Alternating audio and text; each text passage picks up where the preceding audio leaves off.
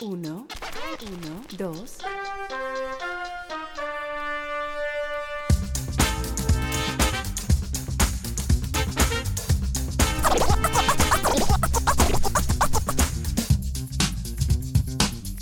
One, two.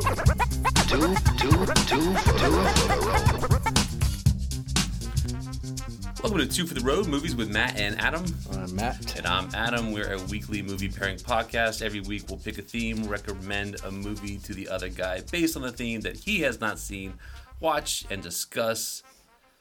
Yep. Got a 25-year age gap between us.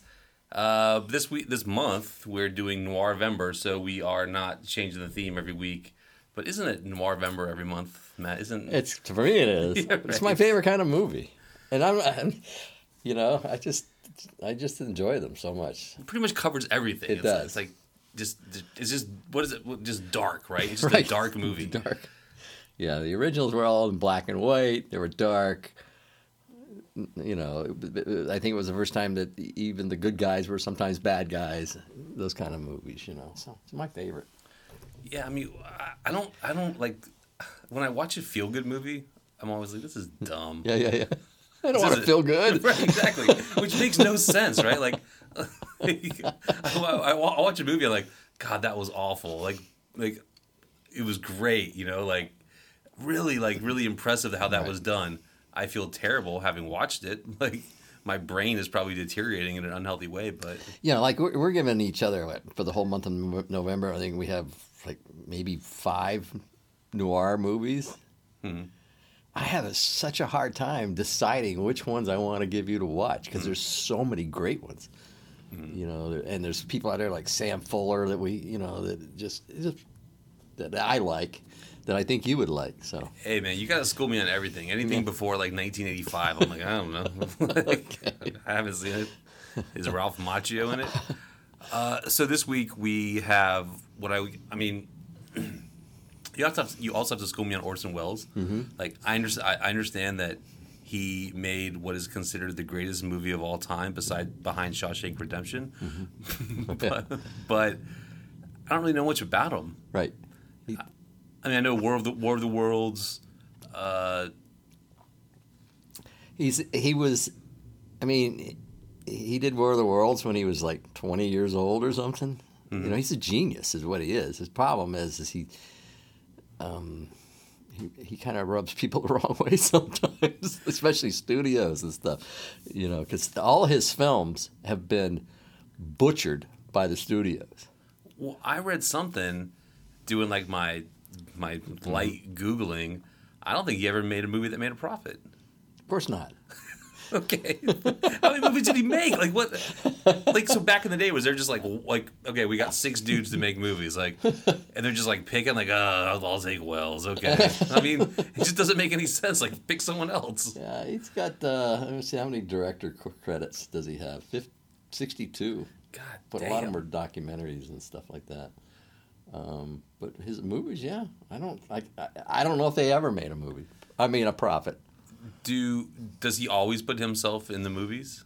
No, I don't think so. No, he wasn't in The Magnificent Ambersons, which was his second movie right after Citizen Kane, which is also a great movie, which is also butchered by the people who paid for it. So they just don't get his vision. Is the whole thing. No, it's too strange for him. I mean, they see his camera work and all that stuff. They don't get it. You know. What do they want? They want like a tripod just fixed in a room, and right. 2 people are talking like, "Hey, this whole movie thing. It's just we're just bringing the stage to people. Is that what they want? Like, just it should look like a play. Is that what we're dealing with? Yeah, I mean, they just. Well, I think part of the problem was him. He had so many interests. He was a world-class magician. Wait. Okay. No, he wasn't. Yes, he was. Okay, he could have been on stage as a magician. All right, maybe this is me being biased against heavier people, right. But I don't think you can be as fat as he is and be a magician.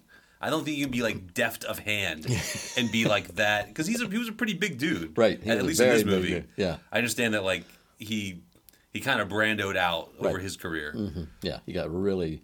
I mean, you see him in Catch-22. He's huge. Who was he in Catch 22? General. Oh, he's the big general. Yeah. Wow, mind blown. I had no idea. Had the young woman, with him. That's wow. That's Orson Welles. Okay. He was a great actor. He really was. I mean, see it in this movie.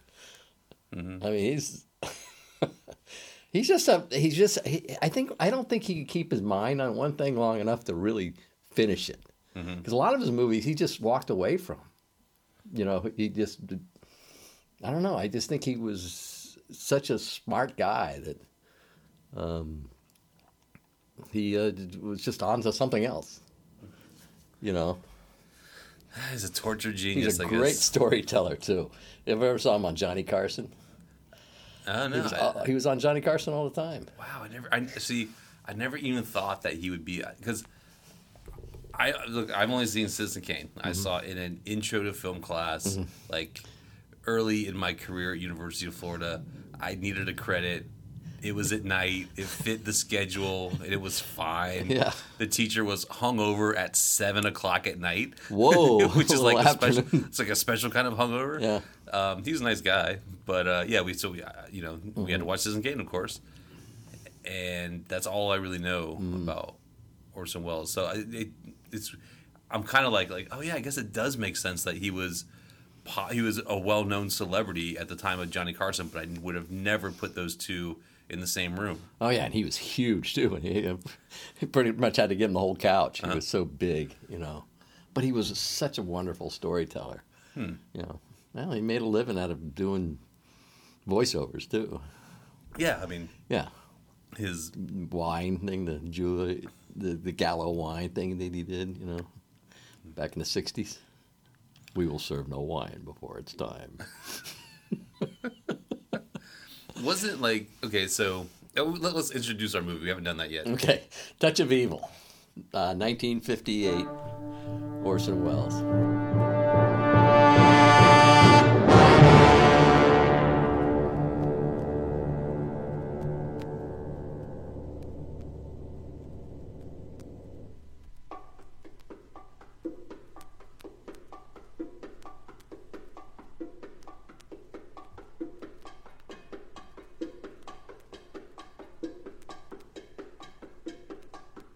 Because we always need to introduce it, because I know you don't listen to the show, but then I'll drop like some music after it, and then it'll kind of segue. So we gotta always do that thing.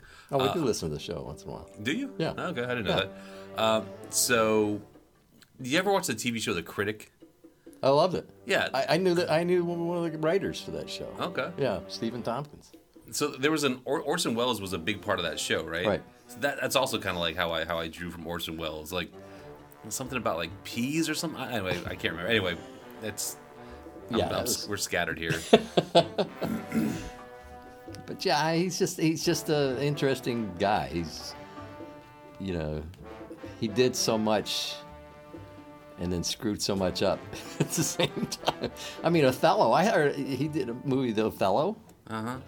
Where I heard it took him years to film it because he didn't have enough money. He's one of these guys who would do an acting job like Cassavetes. Okay. You know, they're always, because they never made any money. I mean, Cassavetes didn't make any money till Gloria, the movie Gloria, came out in the early 70s or mid 70s. I mean, he made all these movies, and Wells was the same way. He always had to be scrambling for money. Okay, but Wells was, I don't know about Cassavetes. Maybe he was also critically acclaimed or beloved, but Wells was like, he was he was considered a genius at the time, right? Mm-hmm. It wasn't like until he died, people look back. Like, no. In the moment, people were like, oh, he's the man. He's just not, he's too ahead of the masses or something? His first movie was Citizen Kane when he was 26 years old. You just don't see that. Mm-hmm. You know, even though, like you say, a lot of people didn't like it. William Randolph Hearst, well, of course, really let him have it. But people who look at movies, they consider, a lot of people do consider the best movie because it's so far ahead of its time with the camera angles and positions and stuff like that. Right. He invented a new way to think about how people could look on film, right? Yeah. Or like what the camera would do, and like you said, like how the audience would interact with what they're seeing. And like Janet Leigh, who was in this movie, so again, my light Googling, like very light Googling. So her agent turned down the role, and then she found out, and she's like, "What? It's an honor to be filmed." She's like, Yeah. it's the paycheck doesn't matter. Yeah. I just want to be filmed by Orson Welles. Of course. And I don't. And it was a great part. What's For it? for 58? She was. I mean, Not 50, but 1958. Yeah. You know, a lot of what was going on in this movie wasn't shown in movies very much. okay, good point. When I see that part, I'm like, you're just some broad who gets really sleepy. Like you're just some sleepy, You're always cranky, sleeping. right? You're like, oh, I wish I could get some sleep. I think that's all I got from her. Yeah, and like a year or two later, she does Psycho. So, Yeah.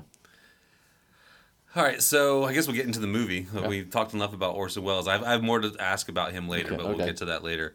All right, Matt. I guess when were you in?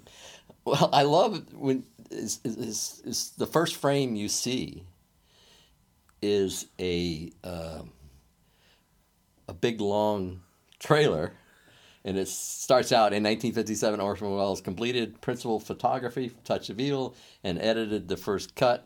Upon screening the film, the studio felt it could be improved and shot additional scenes and re-edited it. So it goes on to say he wrote a 58-page memo. Like one night. Right.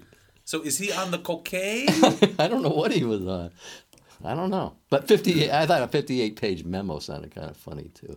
Yeah, I mean, because like back in the day, it's not even double spaced, right? He's just like straight up, just like tick tick tick tick tick. Right, Like right, right. he's just typing, and he's just an insane person. And so the version we watched Was is his version. right. We watched the original version, but because like if you look at IMDb, it says the movie's like an hour and a half long. Right. The one we watched was like 2 hours. Yes. Yeah. Let's see. The studio cut it. I wonder if it was better. You don't think so? I don't know. Yeah. I doubt it. This movie had some stuff where you're like, Yeah. Yeah. It got a little long, but not as long as the next movie. Yeah. Come on, don't even get to that yet. The next movie's fantastic. I will argue about. I'll defend Okay, that. we'll next argue movie. about that I will. time. I will die on that hill. All right, so you were in by the opening card. I thought it was just interesting. You know, it made me want to watch it. That's true. You know that he did that 58 pages in one night, and you know I want this is what I want to do. You know, so I thought it was pretty cool. 58 pages. Oh, sounds like just. It's a long night. Yeah, I was in because you never asked me, but I was in probably that first shot where like you see this guy, he kind of sneaks up and he's watching this couple, and so a little side note. Everyone in this movie is really bad at hiding, Oh, yeah. or I guess really good at hiding, and everyone else in the movie is real bad at recognizing someone hiding because they're like hiding behind like this little pillar. It's like there's clearly anyway. So he runs up and he puts a bomb in a car, and then the car takes off and it's going really slow because going towards the border. And then we see this couple and they're kind of like they have to be like kind of walking next to the car just because of the way the flow of traffic, and they're going across the border. And there's tension there, You're like, well, what the hell's going to happen? Obviously this bomb is going off, but when? Who's going to be affected? Is someone going to get out of the car? Like, why do you put it in there? Like, suddenly it's like what a great hook to like draw you in. And it's over 3 minutes long without a cut. Right. It's incredible. That is incredible. That's another thing this movie did well is that obviously there were lots of cuts or whatever, but it really felt like there weren't, Right. You don't really notice them unless there's like a hard cut and like, suddenly they're outside or like they're driving or whatever. Yeah, I don't know who edited it, but they did a great job. Yeah. I mean, I assume it was it not Orson Welles? Probably. Like, give me the damn thing. But that opening scene being 3 minutes plus long, it's the way he did it was incredible. Very technically hard to do. You don't see that much in films, that long a scene without a cut. I think The Player had one. Robert Altman had one that was like 7 minutes. The one that always come to mind for me is there's this scene in True Detective, like episode 4. I don't know if you ever watched it, where they go to like this like drug house, and they McConaughey walks in and just kind of handles business, and it's just this really long cut or no cut or whatever you want to call it. No cut, yeah. Uncut, no cut, yeah. Yeah, oh yeah, that's great. I love that. That was. I'd like to watch that first season again. All right, so yeah, that's when I was in. You were in like, even earlier. Right? Yeah, yeah. From the first sentence. So yeah, plot rundown. Help me out here. So this was. So we have a Mexican attorney general. He's a lieutenant, Lieutenant. I think, in the special DEA part of Mexico. Okay, He's played by Charlton Heston. we'll get to that later. Okay. And then we have. So then he's the one on the Mexican. He's got his wife, who's American. Janet Leigh. Yeah. Janet Leigh, and they're going for like their honeymoon. Mm-hmm. But there's this giant explosion, and that was cool. That was neat. Yeah. And so the cops roll up, completely inappropriate police work. Yes. They're like, well, I guess that used to be him, but now he can fit through a soup strainer. Like, what the hell? So one thing I struggled with was like, there's like all these goons, or I mean, the cops are goons, right? Yeah. There's like just a bunch of them. They're just like always just like hanging around, and like I didn't like, are you guys important or not important? Like you're all. I think one of them was the attorney general or something, prosecutor, one of them, Yeah, I don't know who they all were. Right. And they're all in love with this dude, Quinlan. Right. Who is Orson Welles. Right. And so he finally shows up, and he's just like this ornery, old, limping, heavy-set, former drunk / current drunk. And just whatever you say, he's going to argue with you because Right. he thinks he's right. Yeah, he has these. He has a leg that tells him things. Oh yeah, I got a feeling. What do they call it, a game leg? Yeah, game leg or something. Yeah, It's got a game leg. his leg tells him things. So. His intuition. I went to high. This is a real quick aside. I went to high. How should I tell the story? It doesn't make me look good. Anyway, I'll say it. So I went to high school with this kid who had a club foot, like or whatever. Like his toes were not proper, and he had a pretty. He was a charismatic kid. He would make jokes about it. We'd make jokes about it, and so we would be in class, and like teacher would ask a question, he'd get it wrong. We'd be like, teacher, that's just because of his foot. You gotta forgive him. He got that wrong because of the foot, and yeah. Anyway, inappropriate, I guess. Oh my God. So moving on. Yeah. So yeah. So there's an explosion. They're trying to figure out who did it. Obviously. And there's both sides of the border are kind of working in their own ways, right? We got. And the guy in the car that blew up was a rich developer or a construction owner with a stripper in the car. Yeah, really underused the stripper part of this movie, I thought. Should have had more of the stripper. I mean, Yeah. I don't know. One more scene would have been nice. Yeah. Like maybe 3 less minutes of Mexican gangsters in leather coats like dancing to rockabilly. I don't know. Maybe Yeah, a little that was less something I would have cut out. So they're competing. Miguel Vargas, aka Charleston Heston, he's got his own idea about what's going on. I'm jumping forward a little bit. He suspects that Quinlan planted evidence on the construction guy's daughter's boyfriend. Right. Because they think that this construction guy, the dead guy's daughter's boyfriend, wanted to blow up the father. Right. But Quinlan says, no, I think you planted that evidence. Or no, I'm sorry, Vargas says, I think you planted that evidence. They go back and forth. Yeah, they're at the guy's house, the guy who they think planted or something.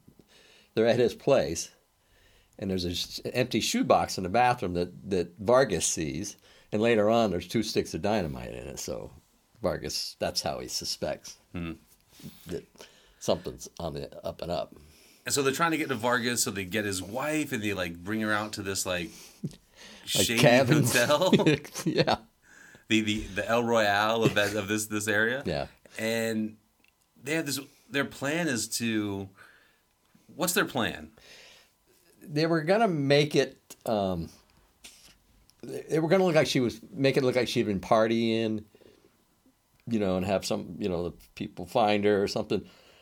But then Orson Welles, who was in on the guy that owned it, was the brother of the guy Vargas was throwing in prison in Mexico City. Right, we got this whole Grandi family. Yeah, the Grandi family. See, it's getting a little convoluted now, right? I mean, it made sense watching it, but trying to explain it, you're like, oh yeah, there's this other thing going on. And the guy that played Grandi might have been John Polito's father. Remember the guy from? You probably don't. He was from Miller's Crossing. Oh, okay, yeah. Yeah. Very, very round. Yeah. Yes. But he's he's really all wound up. Yeah. Round and twitchy. Yep, twitchy. Yeah, so they get like marijuana, but then also heroin. Right. Right. So that's pretty hardcore partying. Yeah.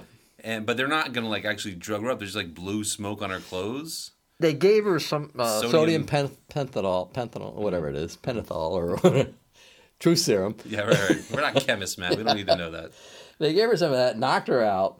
Then they blew a bunch of weed smoke on her. They planted, a syringe and all this stuff. But then Charlton Heston changed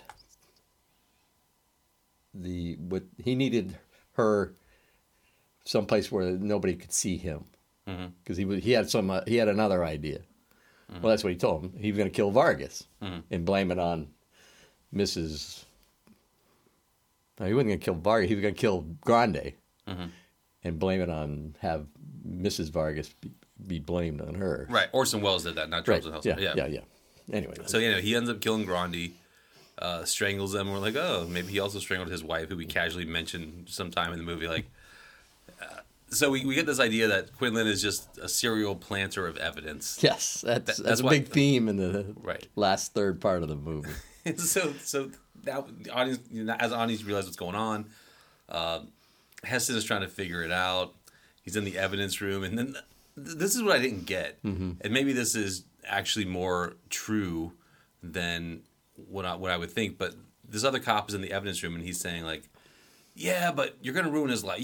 All this stuff he planted, but you're gonna ruin his life. Like, think about his legacy. You know, it hasn't like, but it's not real.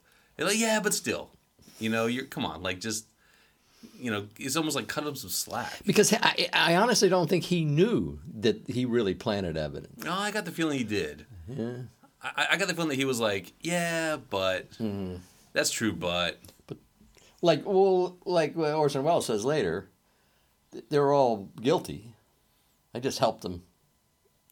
The courts. Well, I mean, another big theme in this movie is like xenophobia or just straight up racism. And he said, yeah, they're all guilty because, well, I assume they're guilty because they're Mexican, right? Exactly. They're brown and black people, so yeah, they're guilty. We just haven't figured out what they're guilty of yet. Right. They're guilty of something. Right. They're guilty of something. We just got to expedite Trump it. said they're all rapists. Exactly.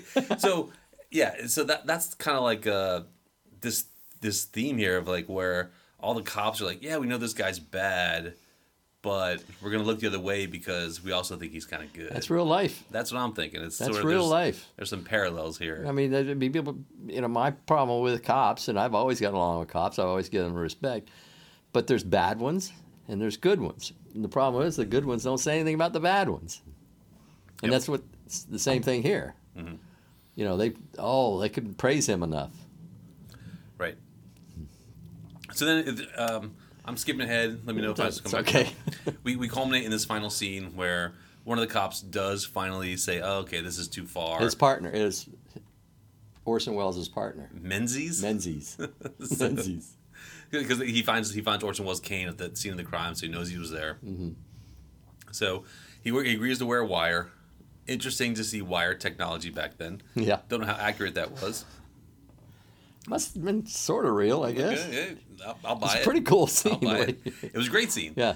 So it's such a cool scene because the wire can only carry a certain distance. So Heston has to kind of track Welles and his cop buddy as well as the cops kind of getting him to confess, so he can kind of follow him and record it. I guess. Right. He's like going under this bridge, and then they hit an echo, and Wells realizes what's going on. He's like yelling at him, like, Yeah. "Come on out!" And I mean, it was a really well done, that final scene. And again, it's the director. Uh huh. I mean, because the shadows. I mean, that's one thing about this movie. It's got all these shadows and just amazing direction. Fantastic opening scene, fantastic ending scene for sure. I mean, the end is a little bit weird. So he shoots his partner. He ends up getting shot. His love interest, quote unquote, Marlene Dietrich. What's my fortune?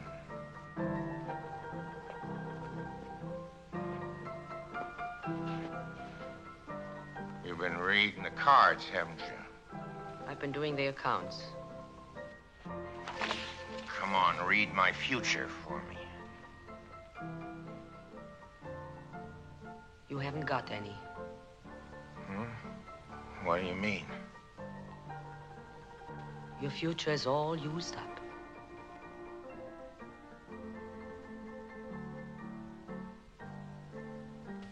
Why don't you go home?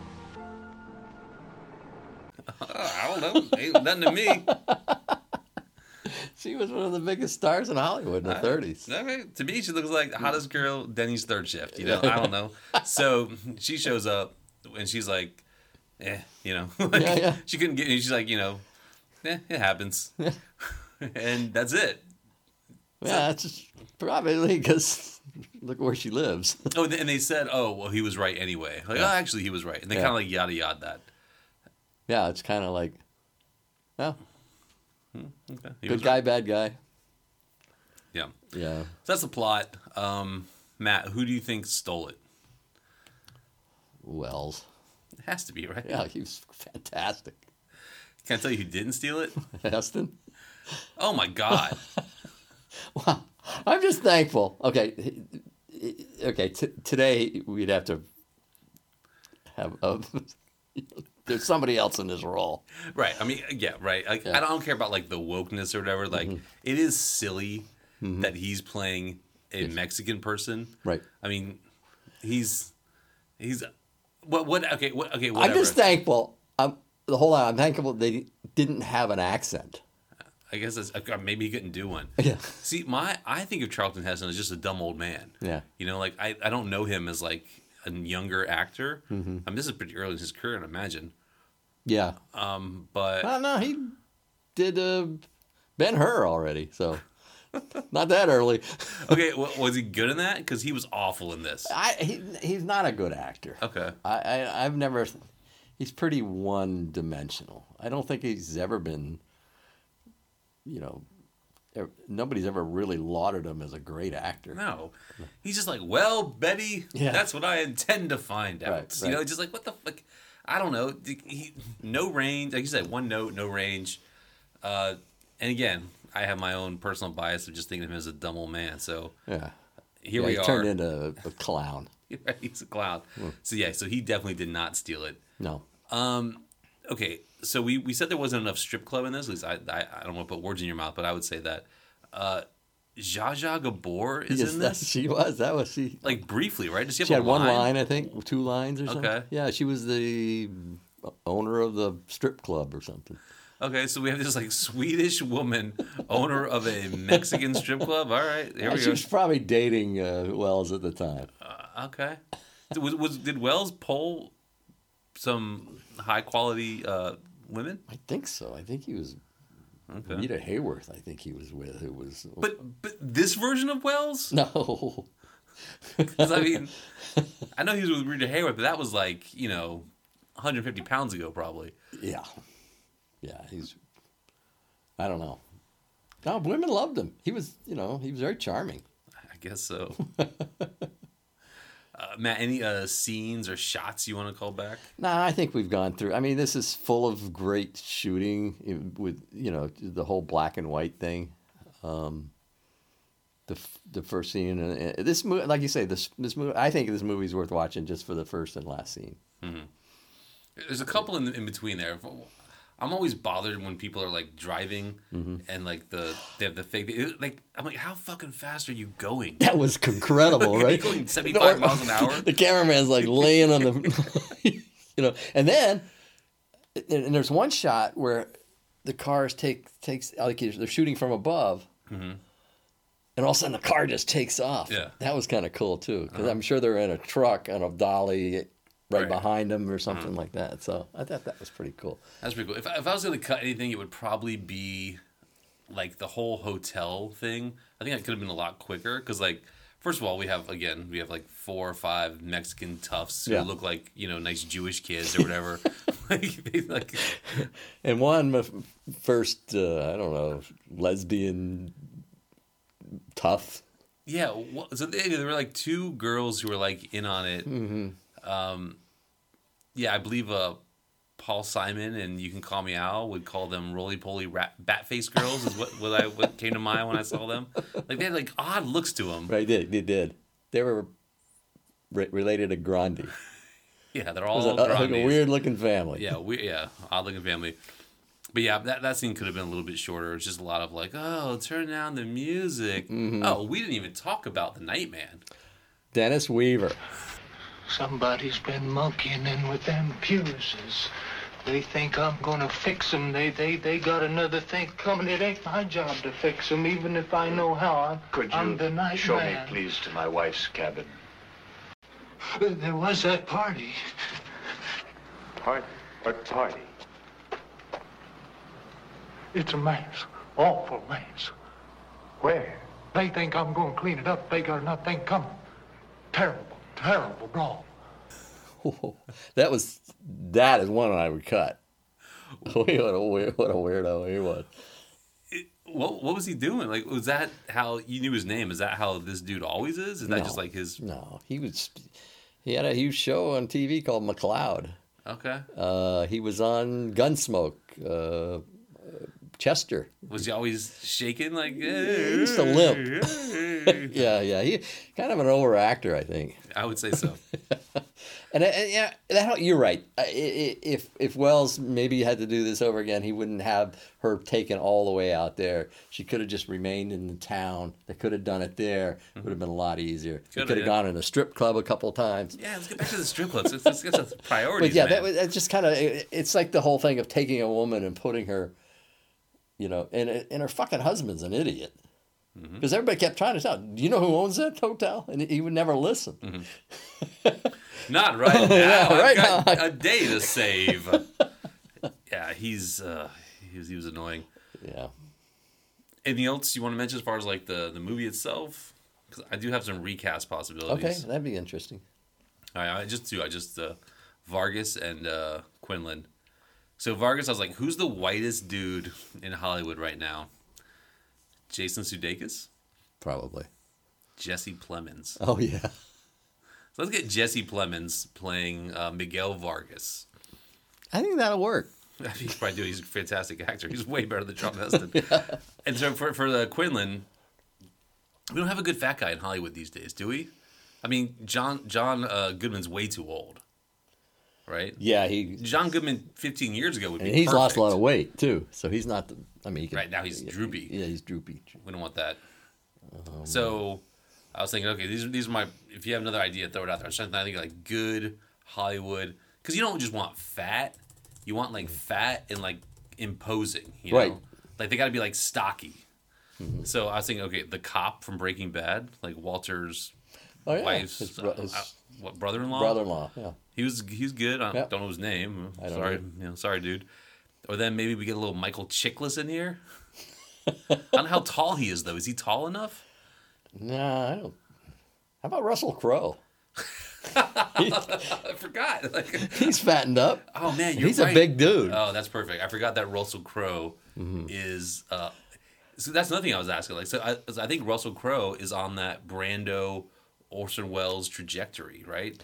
The last couple times I've seen him, he seemed to be.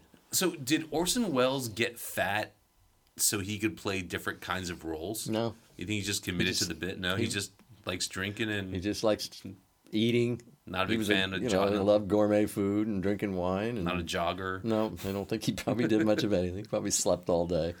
Yeah. You know. He's a genius. Yeah. All right, so we got Jesse Plemons and Russell Crowe. I'd watch that. Yeah. Matt, you have any lingering questions for A Touch of Evil?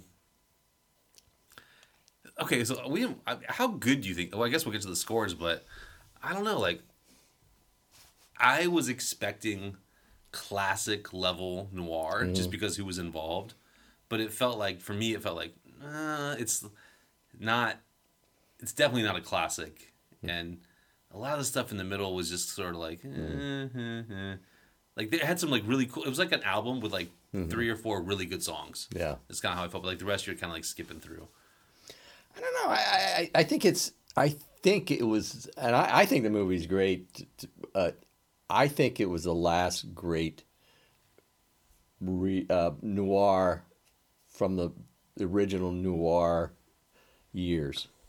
Because then everything started getting in color, so it all had to change. Then it became neo-noir. So I think this was probably the 1958 had kind of run its course. You know, there was different kinds of movies being made, and everything started being in color. So I think it's a great movie. It's it has its flaws. It's definitely has its flaws, but. All right, Matt, let's put your money where your mouth is. What do you think for the IMDb score? I'm going to go all the way to 8. Man, you nailed it. Did I? It's exactly 8.0. 102,000 reviews. That's a lot. Mm-hmm. Yeah. Yeah, I don't think the tomato meter will be that high. The fan. I'm not sure, no, but you nailed it. The people have spoken. This movie is considered a classic. Where does it come at rank? You have that? It's not in there. I'm not sure why. I think 8 is too low to be in like the top 250. Okay. It's got to be like 8.2 or 3 or something. All right. Yeah. Okay. So yeah, I would say this is, according to IMDb, certified classic. All right. Tomato meter. Tomato meter. See what these MFers are saying. I'm going to go 96. For the critics? Yep. 95. Okay. So. And I probably 89 for the. 92. Oh, really? Kept it up there. I think people who are going to see this are probably fans of, or they know a little bit about Orson Welles or something. Yeah, I would say that's probably true. They're probably seeking it out. But again, I don't think anybody saw it much when it first came out. Then they put it on TV, and it was probably butchered, you know. So I think the version we saw, sure, it was 2 hours and something. It was right around 2 hours. Yeah, that's the one to see. Yeah, for sure. Yeah. For sure. I would say so. Even though I do have some gripes about some things that went on too long, but I mean, they don't go on forever and something like that. Right. All right, here's the critics' consensus, Matt, and I will nitpick some of this after I read it. Artistically innovative and emotionally gripping, Orson Welles' classic noir is a visual treat as well as a dark, sinister thriller. So I don't really find it emotionally gripping. So I was reading some stuff where you're supposed to like take away that like Quinlan is like this really conflicted person who wants to do good but has this quote unquote touch of evil. But he didn't seem redeemable at all in my eyes. Did I miss something? Like, am I not picking up on some nuance here? I think the only time you're really supposed to think about that when he talks about his wife. But did he kill her? That's what I got. Well, he says he was strangled. Yeah. And then he strangled somebody. So I was like, oh, this guy must have strangled his wife. That's what I took away from it. He said something about that. Yeah, they found the guy. They found the guy somewhere in like World War, like in a trench or whatever. But he's a liar. You know what I mean? The movie establishes him as a liar. So. Yeah, you never. You're right. I don't ever feel sorry for him, even though he talks about 30 years in the force. What do I got, a turkey farm? Those kind of things. You're right. I'm glad you brought that up. That is the most. That is the time in the film you're like, oh yeah, this guy does make a pittance, and he's doing a public service, right? Even though he's railroading people, railroading Mexicans, right? Yeah. So, I mean, you never really. I don't feel any emotion. I didn't think it was that gripping. I just was interested in watching it. Just the visuals, and there's things I would change, and Charlton Heston would be the first one. Right. Why is he in this movie? I don't know. That could not have been a Wells choice, right? No. Maybe it was thrust upon him. All right, Matt, any other comments before we move on? No, I think I'm glad we watched it. Yeah, I'm glad I watched it. Again, I don't know if it's an 8, but Anyway, I can't argue with the people. All right, let's take a break. Okay.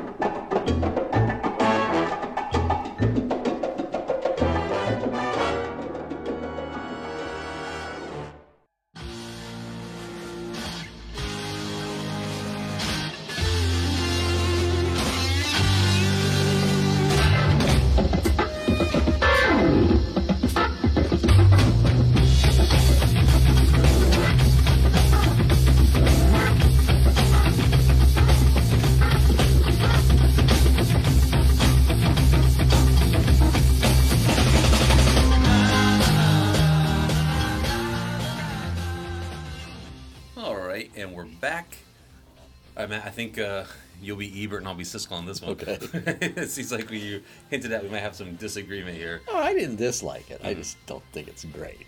Okay. Yeah, I just got some problems with it, but Hey, luckily, we have an arena here to discuss it. So our second noir film of the week was 2018, Bad Times at the El Royale. yeah. So It was actually a good time. I mean, it was fun. yeah. Yeah, fair. Total Yeah. total popcorn movie, right? Mm-hmm. You know, take your brain out, put it on the shelf, watch this movie. Fantastic cast, I would say. Yep. I don't know how you felt about that. And so, also written and directed by a dude who we see another movie by him. He's made 2 movies. We've seen both of them. The Cabin in the Woods, and his name is Drew Goddard, and this is his second full-length feature. He's mostly a producer, I think. And I had no idea that they were by the same guy. But then when I found that out, I was like, oh, it's the same thing, right? Right. It's like this idea that there's like this management kind of pulling the strings and people are just sort of, they think they're making decisions on their own, but really, like it's just sort of... In the middle of nowhere. Yep, yeah. Isolated. Taking a genre and then like subverting it, and subverting expectations and kind of twisting it around. And so... And then Chris Hemsworth shows up Yeah. in both. Right. Wasn't he in that? Oh yeah, he was in the other one. You're right. Yeah. There you go. Okay. Yeah. So, Matt. I guess I will start with. Were you in? When were you in? No, I liked it. I just thought that I don't know. It just dragged a little bit for me. But When were you in? Let's start there. okay, where I was in? Oh, when Jeff Bridges is outside the hotel. Okay. He's my guy. I like him. So, but We have Jeff Bridges at that moment being a Yeah. very confused priest. padre. Yeah, yeah. And a young woman drives up, Cynthia Erivo, who I have no idea who she is, but she was fantastic. So they go into this place together. It's like this almost rundown, the place that used to be Yeah. the palace. Okay. Is it run down? Because it looked like immaculate. You know what I mean? Like It looks immaculate because nobody stays there anymore. Right, okay. They lost their liquor license. Fair point. But in a way it does look run down because there's nobody there. Yeah. And then when they walk in, there's John Hamm, who's behind the bar, and he's waiting for whoever's running the place and stuff. So I thought it was interesting, the mix of them 3 together. So I was right in, with that. So Yeah, same with me. I was in John Hamm. I'm like, that's my dude. Yeah, and he's doing kind of the Don Draper thing a little bit, but like kind of an updated version, like updated and downgraded, like a little bit more modern, but not as classy. and not as suave. Yeah, but Definitely didn't know how to talk to the lady. sure. But I thought everything he said was interesting, and I wanted him to keep talking. Oh yeah, he lit up the screen. He was fantastic. He was great in it. Yeah. Unfortunately, And then it changes very quickly. His character changes very quickly at some point. And, then we start finding out nobody is who they think they say they are. So, Dun dun dun. dun. Yeah, so it's a hard movie to describe because there's a lot of intersecting stories and it's chopped up in a way that you see part of one and then see another part kind of overlap with it. A little We bit get like everybody's backstory. I think there's 5. everybody's. Everybody. Yeah. We got everybody's backstory, so that goes back and forth. It's a little kind of, not sequenced, that's for sure. But it's a lot of it just has to do with, the backstory and what's going on and the way everybody else is seeing what's going on. So, How did you feel about that like storytelling mode? no, I enjoyed it. I enjoyed it. I mean, you could see, you see, or you. It's like when she shoots. I'm getting ahead of it myself, That's okay. but shoots, John Hamm. Yes, I mean, if anyone's listening to this and they haven't watched it, like, go watch it. Listen to this. Like, I mean, When Dakota Johnson shoots John Hamm, and then this full-length mirror is just imploded, and that she's going, "What the fuck?" and because she sees the guy laying there behind this mirror in a hallway or something, a little. So, and then at some point we see Jeff Bridges, who's off to the side when that happens, scurrying away right at that same moment. So Right. we get to see the moment like 3 or 4 different times. Oh, and then Cynthia Erivo. Erivo sees it too. So we get from all points of view. So that was kind of cool. yeah, I do. I'm a huge fan of like these like shifting perspectives of like taking a story and chopping it up. I think it's like. For me, when I first I was like, "Oh, movies are awesome." There was Tarantino, and this is like a Tarantino. I don't want to say a ripoff, but definitely It's an homage. I mean, it's a without the derivative. humor. Yeah. You're right. There is no humor in it at all. There's not a lot of humor in this. I think John Hamm is in his opening little speech about his accoutrement. Like he's not humorous, but he's charming in a way that's he's like you say he lights up the screen. Now the main lodge is all that's open. The pool is filled with ducks. And they'll even rent you a room by the hour if you ask real quiet like you go follow. Thank you. Although if we're being honest, that's probably the only reason that a priest, a vacuum salesman, and a Negro can afford freight here. Am I right? I'm just funning. The truth be told, my stay is on Calhoun Appliances, which is why room choice is so important to me, and why I ask you to respect my accoutrement as proxy to my person. I intend to lavish myself. I always want to stay in the honeymoon suite. Although I'm not currently on my honeymoon. Yeah, I mean, that scene, his character at that point could have been in a Tarantino movie. Right. Agreed. Well, all these could have. They just would have been in the darker side of things, So, so like you said, we get this group of people. They're all together.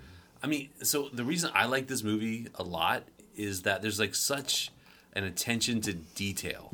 Like there's like all these little things, like they write their name on the ledger and they're grabbing the keys and the keychains are you staying in Nevada or California and the keys have the state on it. Like that little stuff to me is like really important.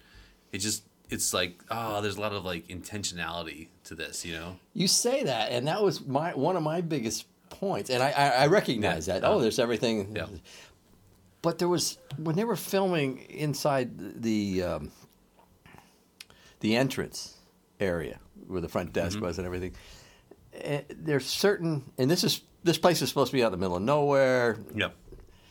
I could see traffic driving by through a window. That was driving me crazy. Okay, see stuff like that. But everything else is detailed Right. except that. Yeah, stuff like that I don't even notice, because I feel like that is just something that's like, I don't know, it's hey, we got to film and it's the middle of the day and hey, here we are and, Burbank or where the hell they are. But I'm more focused on like the things that like the set designer was like, I got an idea. But I saw both. Yeah. That's what I'm saying. I said, because I noticed that whole keychain thing, the ledger, everything was, they made a point of showing us each one of those things and how important they were. Yeah. But even like other stuff that was not a focal point, like the clothing, like when Dakota Buttplug Johnson walks up and she's got like, I mean, she's wearing like this long, like leather thing with like the tassels. I'm like, oh my God, that's perfect. It's like late 60s, early 70s kind of thing. Yeah. I mean, it's just like all that stuff is great. The music is used really well in this, like Yep. throughout. And I was worried that you wouldn't like this because I thought you might think that it's too slick, because the movie's very stylish Yeah. and like the way that it's cut and like the entrance points and exit points of these different stories are very like noticeable. I guess is the right word. Well, I think I would have liked it a lot less, except for the fact that it had wonderful acting and an interesting story. So I couldn't get. I did think it was a little slick. I thought it was a little rip off from '90s, or early 2000s stuff, where you have different memories and all that stuff. But if there's good acting and there's a good story, I don't, let it be slick a little bit, But I think a lesser, if they hadn't had those, I probably wouldn't have liked it. True. Okay, I get that. And then because there's a lot of great moments in this, mostly around Jeff Bridges. Yes. Right. There's that moment where he invites Cynthia Erivo out for like a meal or whatever, and like they're I mean that whole interaction where they're like he's like, you pick the entertainment, I'll get the food, and they're deciding like, okay, I guess we're gonna settle on pie. We're not trying those sandwiches. Yeah, no, there's no way. And then it gets like pretty serious when he's like, I have dementia, like that. Yeah. And it felt like a real moment. And then a couple Boom. seconds later, she's hitting him with a bottle because she knows he's trying to. Because we first see him attempting to drug her. That's like, oh, this is not So going to go she good. sees him too. Uh-huh. Right. But okay, so all that's great. But then also, I was not when the first time I watched it, I was not expecting her to hit him with a bottle. I thought he was going to do something shady, But again, like I like a lot of these like expectations were subverted in a way. Like John Hamm getting killed. Right. You don't Out of nowhere. like once that happens, it's like okay, game yeah. on. Yeah, like yeah. anything can happen in this movie. Any right? of these people can die. right? Because John Hamm was, at that point, he was the third most, he was one of the top three in the movie, and all of a sudden he's dead, right. So what a great. I love like tone setters like that. Where it's like, oh, that's like where you like kind of perk up a little bit. Like, oh damn, didn't expect that to happen. I thought that it was another big plus for me was the scenes with Jeff Bridges and Cynthia Erivo. I thought they were really well done.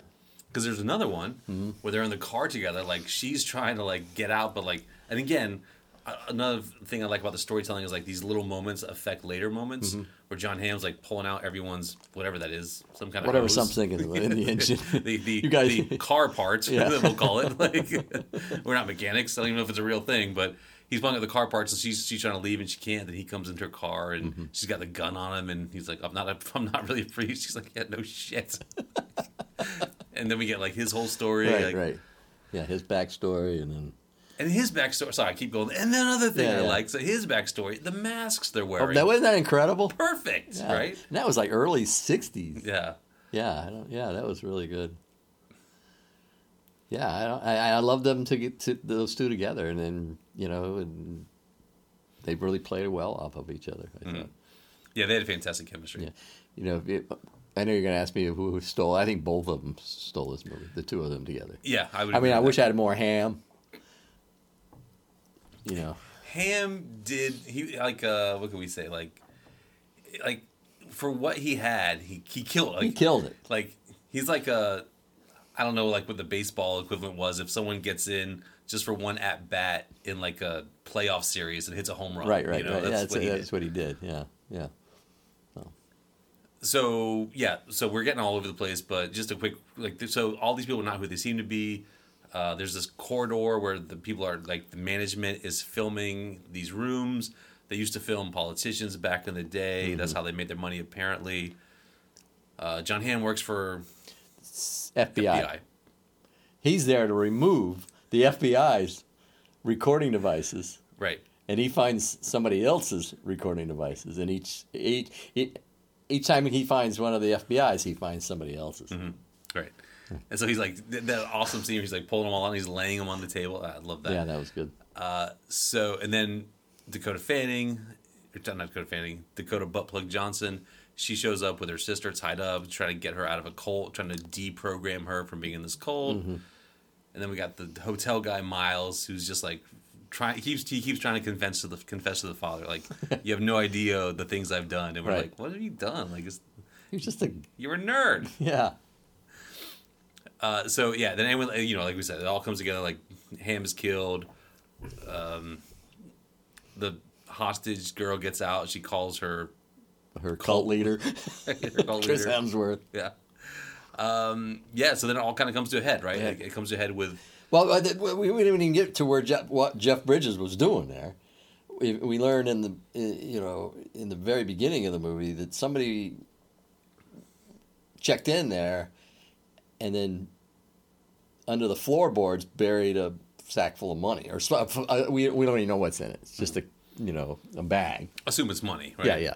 So Jeff Bridges is there years later to find it, and we learned through the backstory it was his brother or something, and he was murdered. Bank heist gone wrong. Yeah.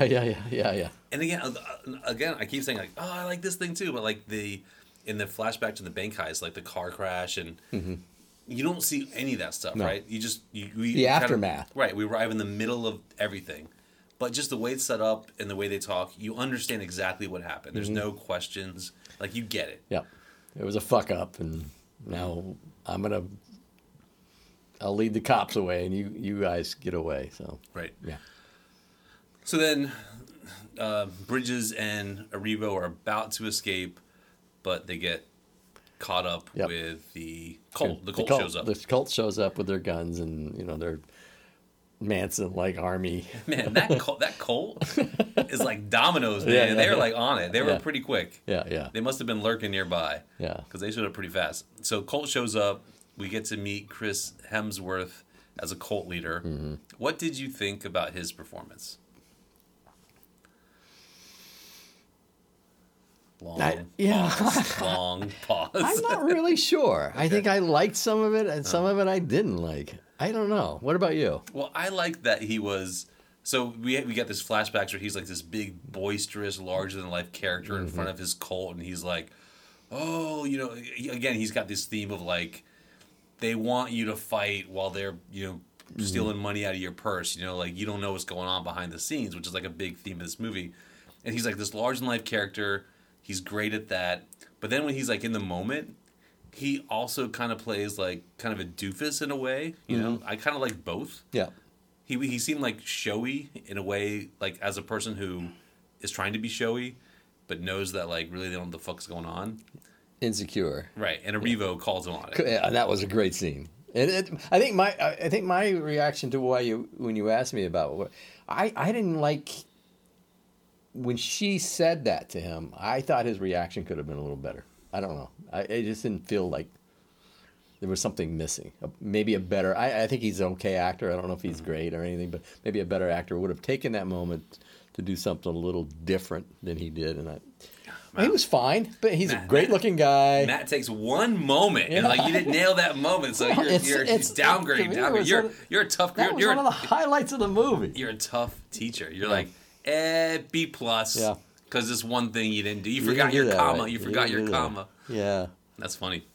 I just it just caught my eye. No, that's totally reasonable. So this, you said this movie was a little bit too long, and I agree with you. It was a little bit too long, but it's like it changes, like, right? It goes through like transformations, like a song that has like movements to it, right? So in the last movement is like suddenly the cult's here, and there's like this roulette game of life and death. Mm-hmm. And again, Dakota Johnson gets shot right away. Yep. Nope, didn't see that coming. Even the second time watching it, I was like, oh, I think they just hit her in the shoulder. Yeah. Nope, she's dead. Like, or dying. Yeah, right. And her sister really so out of it. She doesn't really. Mm-hmm. Oh. And even the second time watching, I was like, I don't remember how this ends. I was like, for some reason, I was imagining that a wolf came out and attacked Chris Hemsworth, but I was like, nah, I don't know why I'm thinking that. So yeah, they, again, a lot of these really tense moments between Bridges and the Miles, the hotel guy, and Arrivo and our cult leader. A lot of really good interactions. Finally, they get loose. I mean, you kind of know what's going to happen, right? There's going to be a tussle. Yeah. And they they prevail because we find Miles' backstory, which is he is a expert sniper, Yeah. a marksman. He's a very good shot. And what he's trying to confess was all the people he killed in Vietnam. Right, because even before that, he confesses to all the shit he's seen at the hotel. Right, right. And he's like, that's not the problem. Yeah. The worst thing is, I killed a lot of people. And he's going, who did you kill? You know, like they are all going, ah. yeah, you're fine. Yeah, yeah. But he was a sniper. 123 kills in Vietnam. Right. That's a lot. Apparently in one day.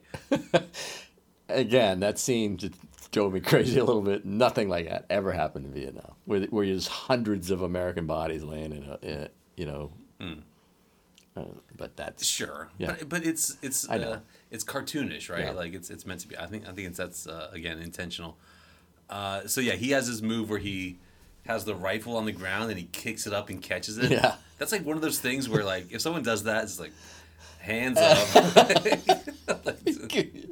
You've done that before. Right. Do not shoot me, man. Don't kill me, bro. Well, at first he won't kill. He says, "No, I can't do it." She's asking, help us. But then she says, "Okay, Okay, whatever. don't do it. Well, I'm just here." You know. I mean, she was the most innocent, really the only innocent person in the whole movie, right? So can we look at this in like biblical terms, right? Mm-hmm. So, as you know, I've been reading the Bible Mm-hmm. every week with my lovely wife. So, can we think of this as the father, Jeff Bridges, Yeah. the son, Miles, Miles. who actually dies for them to live, and would that make Arrivo as the Holy Spirit? Yeah, she's the only decent. She's the song. She's you know, she's the soul of the movie. she's the music that Yeah, fills the air, right? yeah, So, yeah. I think that's a way to think about it. Yeah. And yeah, so then they finally, you know, happy days here again. He gets to go see her in Reno, and that's that. Yep. That's it. I guess, yeah. Whew. So Matt, let's see where I'm trying to pull up the our little thing here. So we already said who stole it. I think we both agree, Right. Any scenes that we didn't mention that you want to call back to? No, I think we talked about the hotel shooting room. That was pretty cool. How that all happened. But no, I think it's fine. I mean, a lot of it took place in the lobby. That's where everybody would gather. So it was just, I think it was good. Do you like it more or less after we talked about it? I think just I now? like it more now. Okay. Yes. No, I think I do. I feel like Yeah. Yeah, I mean, sometimes you just don't feel like, I mean, it's like, okay, you know. I don't know. No, hey. So, I- I think I like Touch of Evil more after talking to you about it Yeah, too, yeah. honestly, because I had a little trouble getting into it. Yeah. No, I actually think I like it a little more. So. All right, so you want to guess the scores here? So IMDb, 140,000 people checking. Wow, in. that's a lot. Yeah, So that is a lot. I'm going to go 7-3. You went high, 7-1. Yeah, I think 7-3. I might even go 7-5 on Yeah. this. Well, I think the way you talked about it should Yeah. be higher than Scarecrow. Oh yeah, for sure. I mean, well, I think it's one of the best movies of that year. I mean, I don't know that it's gonna like change your life or anything, but I mean, God, you got 2 It's hours fun. and you want something fun. Put this on, And it's worth it just for the cast. for sure, Yeah. for sure. Everyone's good. I mean, even Dakota Johnson was good. Oh, I didn't even mention my it's that guy. No, I didn't know. Yeah, my it's that guy is she played Rose, Kaylee Spaney. Don't have any idea. Did you watch The Mayor of Easttown? No. You should watch that, by the way. She played Mayor's daughter, Erin McMiniman, and she was like a really likable character in that series. And I was very surprised. I'm like, oh, that's her. Like, just a couple years That's later. the cult person. Yeah, very different characters. Yeah, you should check out Mayor of Easttown, man. So that was my it's that guy. So sorry. Yeah, I'd never seen Miles in anything either. I don't know what. He hasn't done a lot. I kept thinking of. He reminded me of Tom. The other actor, young actor, Tom. Tom something. I don't know. From what? I'm trying to think of what I've seen him in. You're not thinking of Lucas Hedges, are you? No. Okay. No. Forget it. Go on. All right. So yeah, what do you think about Rotten Tomatoes? I'm gonna go. But you're shaking your head. I say 80. No, lower. Tomato meter. Okay, 256 reviews on the Tomato meter. That's a lot. That's maybe the most we've ever had. That's insane. Yeah. So yeah, 74%. Really? Yeah, that's a bummer. That's a C. That's a terrible. middle C. Oh man. In the audience, not actually worse. 73% from the audience. Oh, Tom Holland, who I was thinking of. Oh no, Tom Holland is like, okay, I understand like the vibe you're getting from both of them, but like, okay, you're okay. Tom Holland plays that character in like Spider-Man and stuff. Yeah. Even a little bit in Cherry. Yeah. I was also thinking about Cherry when I watched this because they're both very slick, but it didn't detract from my enjoyment. Cherry was like, yeah, it didn't have the added to it. I thought. Yeah, it was slick, but didn't have the acting and storyline like this. I think we both like Cherry more than you're remembering. Yeah, I think so. All right, here's the critics' consensus. Matt, you ready? Mm-hmm. Smart, stylish, and packed with solid performances, Bad Times with El Royale delivers pure popcorn fun with the salty tang of social subtext. You get a lot of that social subtext. What did the audience score it as? 73. Oh, that's not good. No, he got crapped on. But it is a popcorn movie. I would agree. Yeah, I can't show it to Gloria, but... All right, here we go. This is the Chicago Reader. Perhaps the most insufferable Tarantino knockoff since the 90s. Wow. I'm starting to like it a little less now. Oh, no, you're already siding with the critics? No, I don't know. All right, let me see if I can pull a positive one here. Here you go, New York Times. At some point during this L-O-G-Y, I don't even know what word that is. Logi? Yeah, I guess so. At some point during this wow, way to go. At some point during this Logi 2-hour and 21-minute exercise, you want something more substantial than even Hemsworth admittedly mesmerizing snaky hips. Not good. Yeah, not seeing a lot of positive here. So the critics. you pretty much liked it more than anybody. Apparently, I'm riding for this movie all alone on my little float. Listen, down the I movie enjoyed parade. it, so after talking to you, I like it a little more. So I don't know what's not to like about it. Like it's like you said, it's great actors having fun. The it's not going to change your life, but it keeps your interest. You know what I mean? Mm-hmm. Yeah, these are not good. Not good. Okay, so next week, Matt, we're continuing with noir. We're going international, right? Right. We're gonna go with John Woo's Hard Boiled with Chow Yun Fat. I've heard of him. And I'm going to give you a Korean flick called A New World. Okay, sounds good. All right, it's out of here. Peace. Right.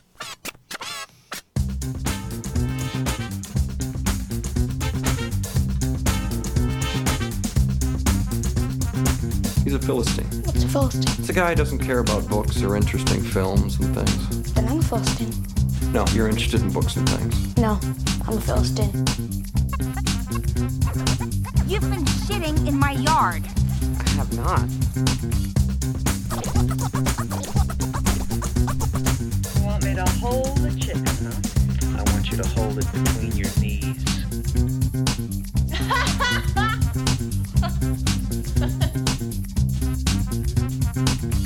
So, Jane, what you do here in effect is count boners.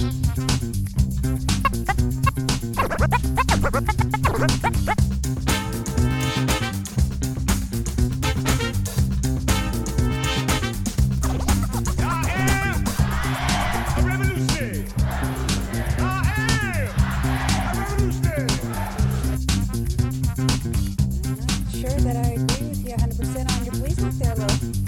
Yeah? Yeah.